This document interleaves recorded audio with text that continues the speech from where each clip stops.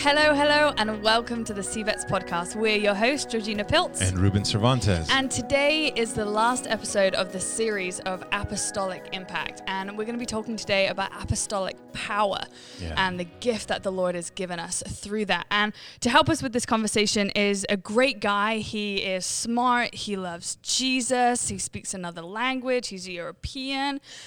But most of all, he's really good looking. It's my husband, Jacob.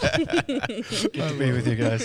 Thanks for joining us. Yeah, pleasure. No, I mean, of course, I love that you guys are married. That's powerful and beautiful. But one of the things that I love about you, Jacob, that makes it such a relevant podcast to have you on is that you've been contending and believing God for the fullness of the promises ever since I've known you, and just believing Him and choosing to give yourself to that life of faith, even in times of dryness and these desert seasons we've been experiencing. And I love your consistency, and I want us to learn what you've gained throughout the years of just believing and praying for this. So thank you. Yeah. Well, I want to start with a passage of Scripture in 1 Corinthians chapter 2 that, as one who also shares in that desire to see God move in the present age, that I used as almost a defense to say, see, I told you, that the gospel needs to be followed by power. And though I still believe that, I was corrected when I went deep into this passage. So I want to read this for our listeners and for us as we get started with this conversation. So chapter 2, verse 1 and unto 5, it says, "And I, when I came to you, brothers, did not come proclaiming to you the testimony of God with lofty speech or wisdom. For I decided to know nothing among you except Jesus Christ and Him crucified. And I was with you in weakness and in fear and much trembling. And my speech and my message were not in plausible words of wisdom, but in demonstration of the Spirit and of power." Here, that was the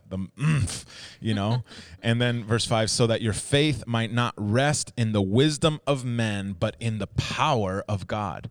Well, again, if you read it at face value, that seems to really defend. We don't have to prepare sermons. We don't have to, we need to cultivate a secret life that manifests itself in the ability and authority to demonstrate the power of God. But the way I defined power was, ability to cast out demons, heal the sick, instantaneous demonstration of divine presence. And what I meant by that, going further, is the wow factor. Like, whoa, that was cool, and okay, so I'm just going to spend a couple minutes just to tell you what I learned. It was horrible. I was just like, I was going to, in seminary, I was going to write this paper and preach this message. I was going to be like, you guys need to figure this out, I was on this crusade. So when I got deeper into the meaning, the historical background, what I learned is that in the time of Paul, there were these people called sophists, right? Right now we've got Netflix, we got Hulu, we don't have sports, but Totally. Before pandemic, we had sports. Anyway, the point is we have other means of entertainment. In that time, one of the main means of entertainment was these smart, eloquent talkers who would travel on a circuit and show up and just talk wise, lofty words. And so what Paul was saying wasn't that he wasn't a good talker. I mean, come on, read the book of Romans. He was very sharp, had wise words, was very, very, very gifted in ability to communicate. But what he was saying is, I'm not going to come and just argue for argument's sake. I'm not going to stand and be, because likely what was happening is he was being invited to those environments because he was a good communicator. Hey, come and display your prowess with your, and he's saying, no, I did not come to you as a sophist, basically. Right. I'm coming to you with something else, something powerful, something deep. And the main message, as we see it throughout the writings of Paul, is that he came with the power of a transformed life, the ability to love his enemies, the ability to be like Christ. The Philippians 2 was written by the same man, Paul. Learn from him who emptied himself. That we should emulate this and also love in such extravagance. So he was defining power not as these ecstatic experiences of the wow factor. He was saying power is humility. Right. It is. Which it's Jesus and him crucified. Right. It's the non-popular wow factor. It's more like, wow, that's weird. That kind of a wow factor. Of course. So I wanted to start the conversation there, only to start the conversation in a balanced manner, because we've just talked about apostolic love. We've talked about the apostolic servanthood, the apostolic message, the prayers that undergirded their theology. But of course, if you're a good charismatic or, you've believed in the continuation of the gifts, what we're thinking is, but the power of the apostles. Right. So I wanted to start it with a teachable moment for me, humiliation, where I was corrected by God, like, hey, the power that I have, yeah, I can do that. But it's like what Jesus said, don't marvel that the demons, are subject to you. Right. Be grateful that your names are written in the book. So he's inviting us into a higher conversation. Yeah. So, but that's not to discredit that there are signs that follow those who believe. Yeah. And I want to get into that conversation, but I wanted to start it with the one so that we don't sound like we are now moving on to power. Yeah, now that we check the box of love and servanthood, and let's move on to the real thing. No. The real thing is love. It is servanthood. It is this sacrificial lifestyle of just divine love being birthed in the human heart that allows us to walk with him. So, but now take us there. How do you then reach for the power of God? How did the apostles see it? The power of God, the demonstration of the signs of healing, the compassion of feeding the poor with no money, those wonderful stories. Yeah. How does that connect with this message of love, of servanthood? Yeah. Well, I think if you look at 2 Corinthians 11 and 12, Paul is defending his apostleship to the Corinthian church, actually. And he doesn't start out with signs and wonders. He actually does start out with, I have endured much persecution. I was shipwrecked. I had the lashes a couple of times. I was stoned. He starts out defending his apostleship with all the things that I've endured for the gospel. Yeah. So I think when I think of apostolic power, I think of apostolic power unto endurance for the sake of Christ. I mean, Paul endured great things. If you look at all the other apostles, most of them died a martyr's death. So they were confirmed by the grace of God as apostles unto death. And even in the end times, we see Revelation 12:11. It says that they overcame by the blood of the Lamb, by the word of the testimony, and because they didn't love their lives unto death. There's that apostolic power that the Lord confirms on the inside, that we are going to be faithful to Jesus until the end. So that's the baseline of apostolic power. You love Jesus until the end. And out of a life of giving over and being crushed in loving Jesus with all of your heart, soul, mind, and strength, he then goes on in 2 Corinthians 12. He talks about his visions, that he went to heaven, all the things that he saw, unspeakable things that he can't even say because they're so marvelous. Yeah. And then a couple of verses later, he then says, but the signs of an apostle were put forth in you and amongst you with great perseverance, the signs and wonders and power of the Holy Spirit. Yeah. And so just because we have love and humility does not exclude one or the other. We need both in this day and age. Yeah. And I think for me, it's even to this day, I'm thinking, 10 years later that I've been contending for this. Every time I'm done teaching and preaching, I am in pain every time I'm done, because I don't see the fullness of the power of God that I know that is available to me. Yeah. Like reading the stories of Paul and reading the stories of history, of men and women of God that have tapped into the power of God, signs, wonders, and miracles, and the conviction of sin, both in their lives, that when I go to IHOPU and I'm teaching 30 IHOPU students, it's great things. I'm teaching, my heart and everything, and it's awesome, and God delights in that. But there's always that area of pain in my life where I'm like, God, there is so much more, and I need to touch that. Because we are entering into a season of life and a season in human history where, like you said, the normal words that sound good is not good enough. Yeah. Like in racial conflict and injustice, it's not good enough that we have some, good sounding words. Right. We need the power of the gospel to comfort those that are oppressed. And we need the power of the gospel to teach those that are in their pride, to humble them and show them Right. the true way of Christ. Right. So we just need greater power in the days that are ahead. I love how you said that, this morning. This is such a tender thing for a father, but my daughter, she walked in, my wife and I were praying, pretty desperate prayer, just, that we were praying together anyway, and she was crying and my daughter walked in on that and just sat down Indian style on the floor. And when we were done praying, she then says this question, like, so can I ask a question? How do you get saved? Like, is it like, how do I, like, is it the right words?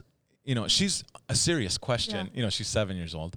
I mean, of course, for a father, I'm just like, I don't want you to get saved, with quotations or, as you say, inverted commas. But like, I want her to be authentic and real, so I'm not pushing her to, like, hey, pray the prayer right now, So she asked, like, but, like, because, I was in church and they were saying, well, if you pray this prayer, then, and I don't know what words they said, like, I want to do it right. Oh, yeah. And it was in just what you said right now. It's like, it's not the right words. It's not like the formula, the abracadabra, like you say it exactly right. Then, then all of a sudden you've got this beautiful explosion of light because you said the right pattern. And I think in these moments of racial tension, of the difficulty of just the civil unrest and everything, we can so easily think that we got to play verbal gymnastics to say it the right way that gives us the golden sticker that, hey, you're relevant right now. Yeah. But what I'm feeling from you and what I've been feeling is like we don't need more words. No, we don't. Yeah. We need the deeper, like a power of God, which happens at conversion. Like you don't get saved by your words. You get saved because God, He fills you with the ability to repent. It's a gift of repentance, and we need that right now. We need that. When I hear that story, I was reminded of Matthew chapter 9, and in Matthew 9, 36 to 38, it says that Jesus looked on the multitudes, and he was moved with great compassion because they were weary and scattered like sheep without a shepherd. And then he says to his disciples, the harvest is plentiful, but the laborers are few. Therefore, now, because of this, pray to the Lord of the harvest that he would thrust forth laborers into his harvest field.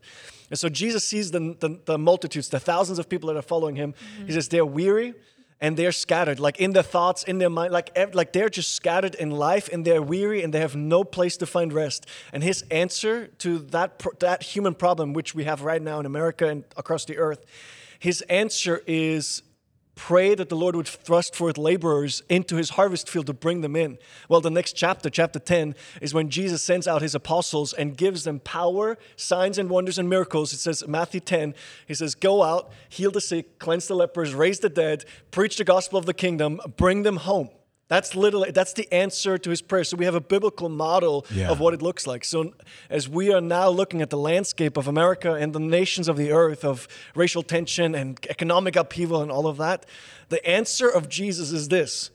Pray to the Lord of the harvest that he would send forth laborers, the word Iqbalo, if you've listened to Lou Engle, thrust them forth, that they have to go.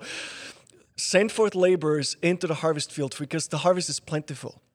And those are not just laborers that are kind of, have good words and good messages. No, they have the words of power of God with signs, wonders, and miracles unto salvation. Yeah. They'll bring in the masses into the kingdom because those that are weary and those that are scattered, they find rest for their souls in Christ and nowhere else. And so the Lord's answer to global crisis is the raising up of laborers that have the message of the gospel of salvation and the returning of the King, that Jesus is coming. They have that in their mouths with power so that then people can be like, okay, I have a place that I can find rest. Right. Oh, gosh, that's it. So that's it. I mean, it's interesting just seeing the heart of God in that, like as you were mentioning Matthew 9 and Matthew 10, like they didn't, the way that we are able to enter into the ministry of Christ is by the Holy Spirit. In other words, we can cast out demons. We actually, as a continuous believes, those who believe that the gifts are still part of the church, we believe that we still have the ability to heal the sick by the Holy Spirit. It's all by the Holy Spirit in us. Yeah. But it's interesting that the disciples did not have the Holy Spirit yet. Yeah. In Matthew 10, Jesus was so eager the compassion in his heart was so explosive that even though they didn't have the Holy Spirit yet, he said, go and do it. I'm going to make it happen for you. Father, I desire this. I'm going to do this thing. Would you give them power now? And it's almost like this temporary gift of the Holy Spirit. Right. And they saw all these things and they marveled, Right. Yeah. So I just love how you pointed that out, because Jesus is the most desirous to see transformation in our society. Right. And sometimes we think because it's not happening that he's absent, or like the deists believed that he's like this glorified clockmaker, that he built the clock and just left it alone, moved Right. on. Yeah. He has not moved on. He cares deeply about the masses. It's so true. Yeah. It's so Oh, true. that's I think good. even you pointing out the Act Bello and sending people to the nations and even to our own neighborhood, it all has to be birthed out of our previous messages of love, of servanthood, of coming to the Lord, having him fill you, and then him sending you out. And I think a good thing about this to point out is you don't have to go to Iraq to work in that apostolic power, to be one of those who have been sent. You can literally go to your next door neighbor and be a messenger and a minister of the gospel, working with signs and wonders and apostolic power to see the fruits of Jesus's prayer, that they would be with him where he is. And so I'm like, sometimes we can talk about this and it's like this grandiose picture of, I'm going to leave it all behind and I'm going to go by myself to that mountain to speak to that one monk. And we need that for sure. We have to have that. But sometimes it's harder to actually stay where the Lord has got you right now in your 9 to 5 job and actually be the message to those around you. Sometimes that's harder to actually grasp and do. But I just love that you've pointed that out. No, I think it exposed it to me. Was it yesterday? The other day, I was looking at some old friends, and some of them are in the Middle East doing ministry, and some of them are building businesses in different Western countries. And I caught myself secretly thinking, the people in the Middle East, those are the real cool ones. Right, right. And actually, the Lord caught me and said, hey, no, that's just what I assigned them to. Yeah. What if I told you that I assigned these others to generate wealth, to build legacy for the sake of the families that they're taking care of and providing jobs for? Man, it was like, it was one of those soft, gentle rebukes, but think about it. Yeah. The West is now becoming unreached people group. 100%. 100%. I mean, what you see right now rising, the angst and the intensity in the Western world, the church needs to shine brightly in the West, not just in the East, in the global South, as they say. So I feel that. I feel what you just said. Like, we need to believe God to do it through ordinary things here, there, everywhere. Yeah, Yeah. exactly. It is, as you guys were talking, it's just in Matthew 10, Jesus didn't send them to Iraq. He literally sent them to the other town over. Right now we're in Grandview. that's He true. literally sent them to Belton. Go 5 miles down the road and tell them about Jesus. That's the essence, and just following Christ wherever he leads. Whenever I think about apostolic power, I also always want to emphasize that we don't go after power for our own sakes. Because the accusation often against the charismatic or continuist is that, you're just showing off who you are and you want to build a big platform and all of that. But I think in the life of Paul and the other apostles, it wasn't for themselves. It was for the people that heard the message. Because if you preach the message of the kingdom of God, the gospel of the kingdom is Jesus is king and he's coming back, then you have to show the signs and wonders that follow the kingdom. Yeah. Because if you are in the kingdom, forever you're going to be healed. Forever your body is going to be restored. And to show forth that kingdom is real, you're then reaching out with power. You lay the hands on the sick and they recover. Yeah. And so you are not lusting after power for yourself and making your ministry great. JacobPills.com, I'm this amazing guy. Yeah. No, it is, I am going after power in preaching, and I'm going after power in signs and wonders because it has greater impact with signs and wonders, and it will make Jesus great. Yeah. And what I love how Mike has taught us over the years, that being naturally supernatural. Don't be weird about it. Like Paul wasn't this weird guy. They literally thought he was nobody in Corinthians. The accusation was, you come to us lowly. You come to us as nobody. And yet he still says that I have had all the signs and wonders going with it. Yeah. And so he lived a life of lowliness and being naturally supernatural. He laid the hands on the sick and they recovered, but he wasn't drawing all this weird attention to himself. Right. He was laying the hands on the sick and they got saved or whatever. And he's like, Jesus Yeah. healed you. There's healing in the name of Jesus. Jesus is coming, And so I think in the Western world and in the charismatic circle, sometimes we looking for power because we want to build a ministry, when the Lord's really saying, look for power because I want to magnify my Son. Yeah. And I want to magnify the gospel of the kingdom. I hope I get this right. You two can correct me, but it was Simon the sorcerer who was like, "Hey, let me give you money, and you give me the power that's within you." Yeah. And it's so easy to have that mindset, even of like, "Oh, I want that. What can I do to get that?" And It's what Isaac taught on. It's like it's transactional. Then we make this transactional rather than transformational. And Jesus is in the transformation business. I mean, that's what he signed up for. Yeah. He wanted to fill us, make us like him. That we might be a suitable bride for him in the time when he establishes his kingdom. I mean, like, what a beautiful love story. Yes. That's amazing. No, but, it makes me think a lot about 1 Corinthians 4, about these apostolic features of, like, men sentenced to death. When you enter into the fullness of power, think about Jesus. When he revealed God, as the Colossians says that he would do, that, it pleased the Father that the fullness of God would dwell with him in bodily form. So Jesus does that. This glorious ministry of raising the dead, even, like powerful things. What is the result of that? Is it a stacked Instagram account, a nice residual income from YouTube videos that shows his power? No, it results in him being crucified. Yeah. The people killed him. And I think, and I say this with fear and trembling, that when the church enters into its time of greatest glory, of believing these truths, that we have access to display the power of God, then it won't result in a big followership, though it will. Right. The end result will be that the enemy will come in like a flood. Yeah. And God will raise up a standard. But as we see throughout Scripture, and even in the life of Paul, it may result in death. It may result in the hatred and the wrath of Satan, the rage of Satan coming against the church. But the church will stand firm and will be proven worthy. And that's when he establishes his kingdom on the earth. Then we will all celebrate that though we've had to suffer this momentary and light affliction, God has exploded within our hearts this gratitude that you were worthy of it. Yes. And we need to remind ourselves again and again, our fight isn't against flesh and blood. It's against powers and principalities. And then, oh, wait, there's another age coming. Yes. Because then it makes sense that they would want to crucify our bodies and try and get rid of us. But we know that there's this new life that we're living for, and that is our glory. That's right. But this is what I love about learning the stories of like Reinhard Bonnke and other contemporaries that are reaching for the power of God and seeing beautiful stories develop. What I love about them is that they're not content with a future promise. Yeah.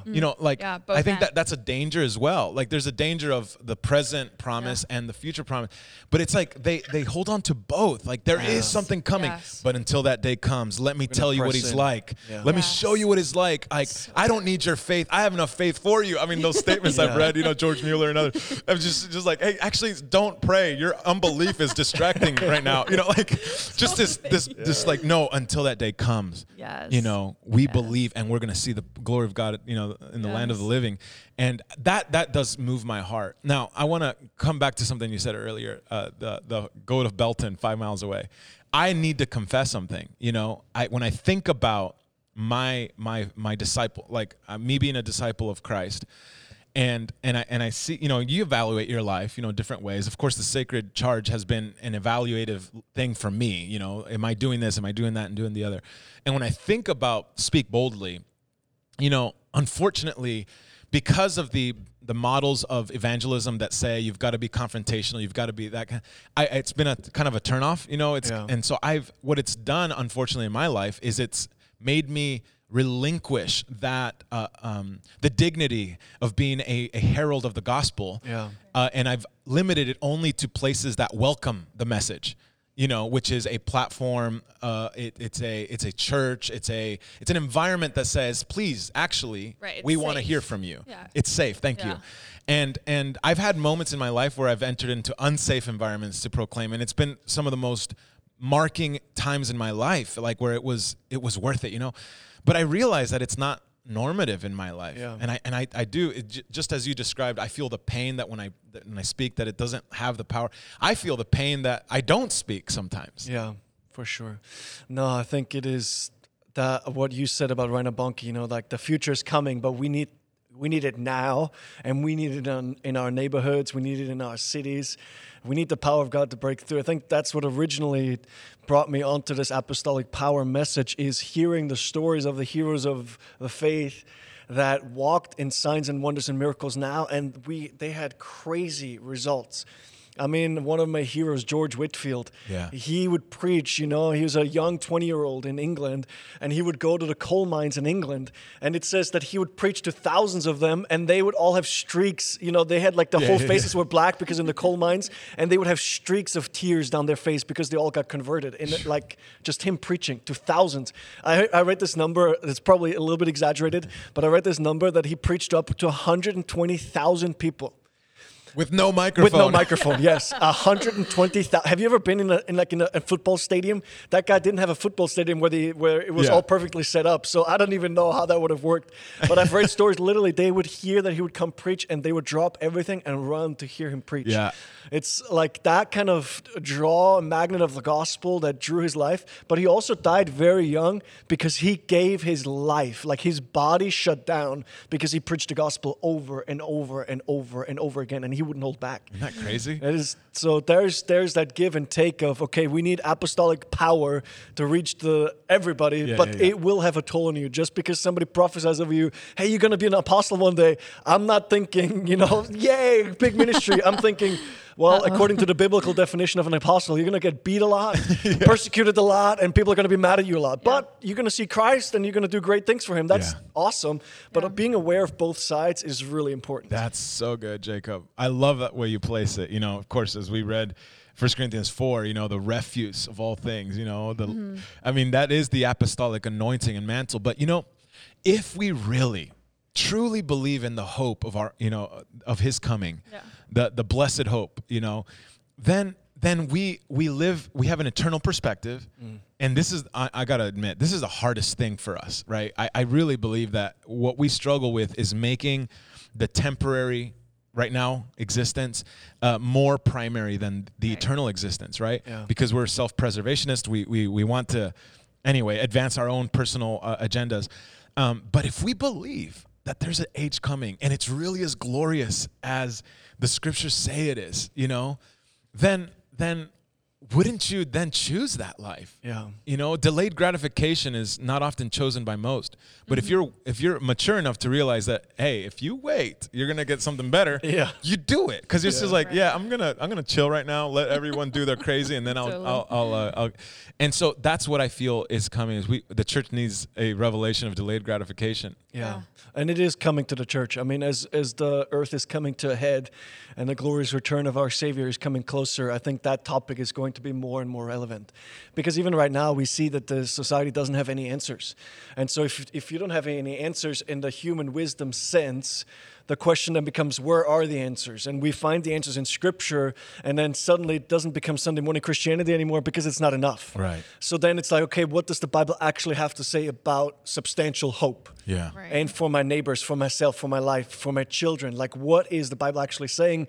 And so the truth of eternity and the living with Christ forever and in the resurrection, that is becoming more and more a topic in the church out of need. Yeah. Because there's nothing else that gives true strength in the midst of crisis. Correct. Oh, so good. I like what you were talking about, Ruben, even just about speaking boldly. And we actually had a series on the Sacred Charge, didn't we, a while back. So go listen to that. The Forerunner Lifestyle, awesome. I think is what the name of the series was, But just about how time and time again, the message of the apostles is actually the same. But they just repeat it again and again and again. And again and again. Yeah. And actually that is what gets them persecuted, is the fact that they don't back down from speaking boldly, but then they actually keep saying the same message. And they say it to every church and every letter. It all has that same primary basis of teaching. And it's crazy because how often do we find ourselves talking about the same thing? Yeah. We're like, oh no, that's just repetitive. Oh, I have the Father Heart message. What's next? Okay, I have the end time message.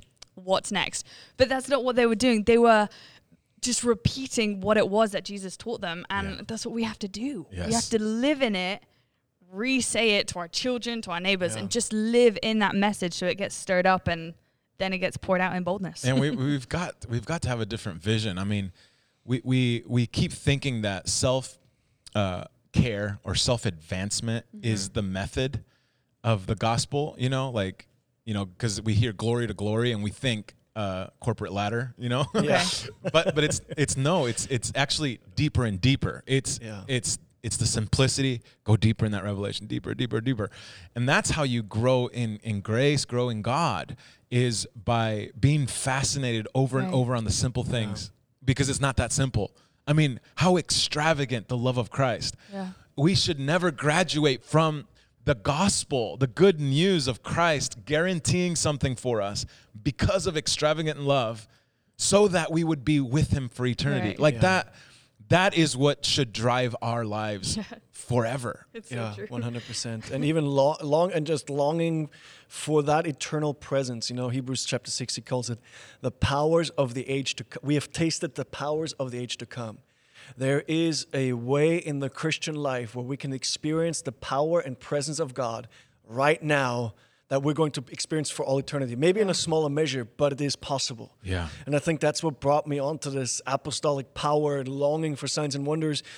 Yeah, I want all of those things, but actually what I really want is the presence of God that comes in the midst of it. Yes. Right. It's like when we look at the different prophetic voices over the last 20, 30, 40 years, there's this one for me that stands out above all. It's this stadium vision by this well-known prophet, and in it, he says that he has seen this vision probably over 100 times. And in the vision, he goes into a stadium and he sees the news announcer and he says, tonight, there's no news but good news. And he walks into the stadium and he sees these people on stage, and the stadium is filled. And the news announcer says this: there is almost nameless and faceless people on stage, and they haven't changed clothing or food or water. For 3 days and 3 nights, they have been ministering in the power and glory of God. And there's people in the stadium that are sick, and they say, over there. And a whole section of lame people would stand up and walk. And a whole section of dead people would stand up and walk. And he says there's 100,000 in the stadium and 100,000 outside the stadium. And it's the glory of God invading human history in such a powerful way that we get to partner with him and bring the real experience of real King Jesus into our present reality. And when I'm thinking, man, we're going for eternity, but I'm going for that stadium vision now. I'm going for that 100,000 experiencing the glory and magnificence of Christ in a stadium. 3 days and 3 nights, they didn't change, not because of a religious duty, I can't leave the stage. They were caught up in the glory of God, and they couldn't eat, they couldn't drink. They were just in the presence of Jesus. Yeah. How beautiful would it be if there's 10 young people and they prayed together, and suddenly the manifest glory of God comes and ministers, and they can reach the whole neighborhood because of all of the giftings coming out. The presence of God is in the midst. Yeah. I mean, that's the kind of apostolic power that I'm looking for. That's awesome. Funny story. There was a lady in our church growing up, and she looked great for her age. And I asked her, what's your secret? Why do you look so good? She was like, well, the church is supposed to be without spot and wrinkle. So I contend for the promise of that for my face daily. She would live without spot and wrinkle. She looks good all the days of her life. So that's just funny. But I love it. It grips you when you talk about these things. You're like, wow, we aren't seeing the fullness of it. What do we have to do to see the fullness of it? And it causes you just to dive into the heart of God, being like, I want the fullness of who you are. And then out of touching your heart, we see these signs and wonders. And it's just, it just captivates your heart. It's what Lou Engle says, that in a hinge of history, there's one holy prescription, one divine remedy. Yeah. And it's repentance. Repent. Yeah. It's the Joel 2, gather together, no matter if you're a nursing mom, whether you're, doesn't matter. You just got married, come, rend your hearts, not your garments, turn to the Lord with weeping and mourning.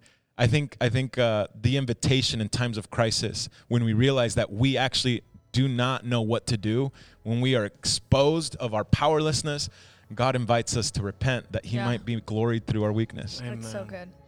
Thank you. Thanks for joining us, Jacob. Yeah, Jacob. It was awesome. And pleasure. Thanks for having me. Keep pressing in and content. In fact, would you just pray for us for this? Well, Father, even for those listening and for those here, I ask that you would wound us with love, that we would have a lovesick wound that would never close, that we would long to go ever closer into your heart and into your presence. God, we ask you for apostolic messengers that have apostolic power on their lives for the glory of your Son. Father, we long like Paul, we long for a church to be beautiful, without spot, without wrinkle, that we may present her to Christ. Lord, we ask that you would break into our lives with that kind of power to love you on the inside and to present you on the outside. Visit us, God, by the power of your Spirit. In Jesus' name we pray. Amen. I think we need to go pray some more. Well, thank you for joining us today. If you felt like this message touched your heart and just causes you to go and want to pray, go share this message with other people and start a small group and pray together contend for the power of God in your life and in the life of your family and your neighborhood. And if you haven't seen our previous podcast, you can go and find us on Spotify, on Apple Podcasts, on YouTube, anywhere that's your outlet. You can subscribe so that you can get alerts when new episodes come up. And we look forward to seeing you next week, Friday, 2 p.m. Central Time. Peace.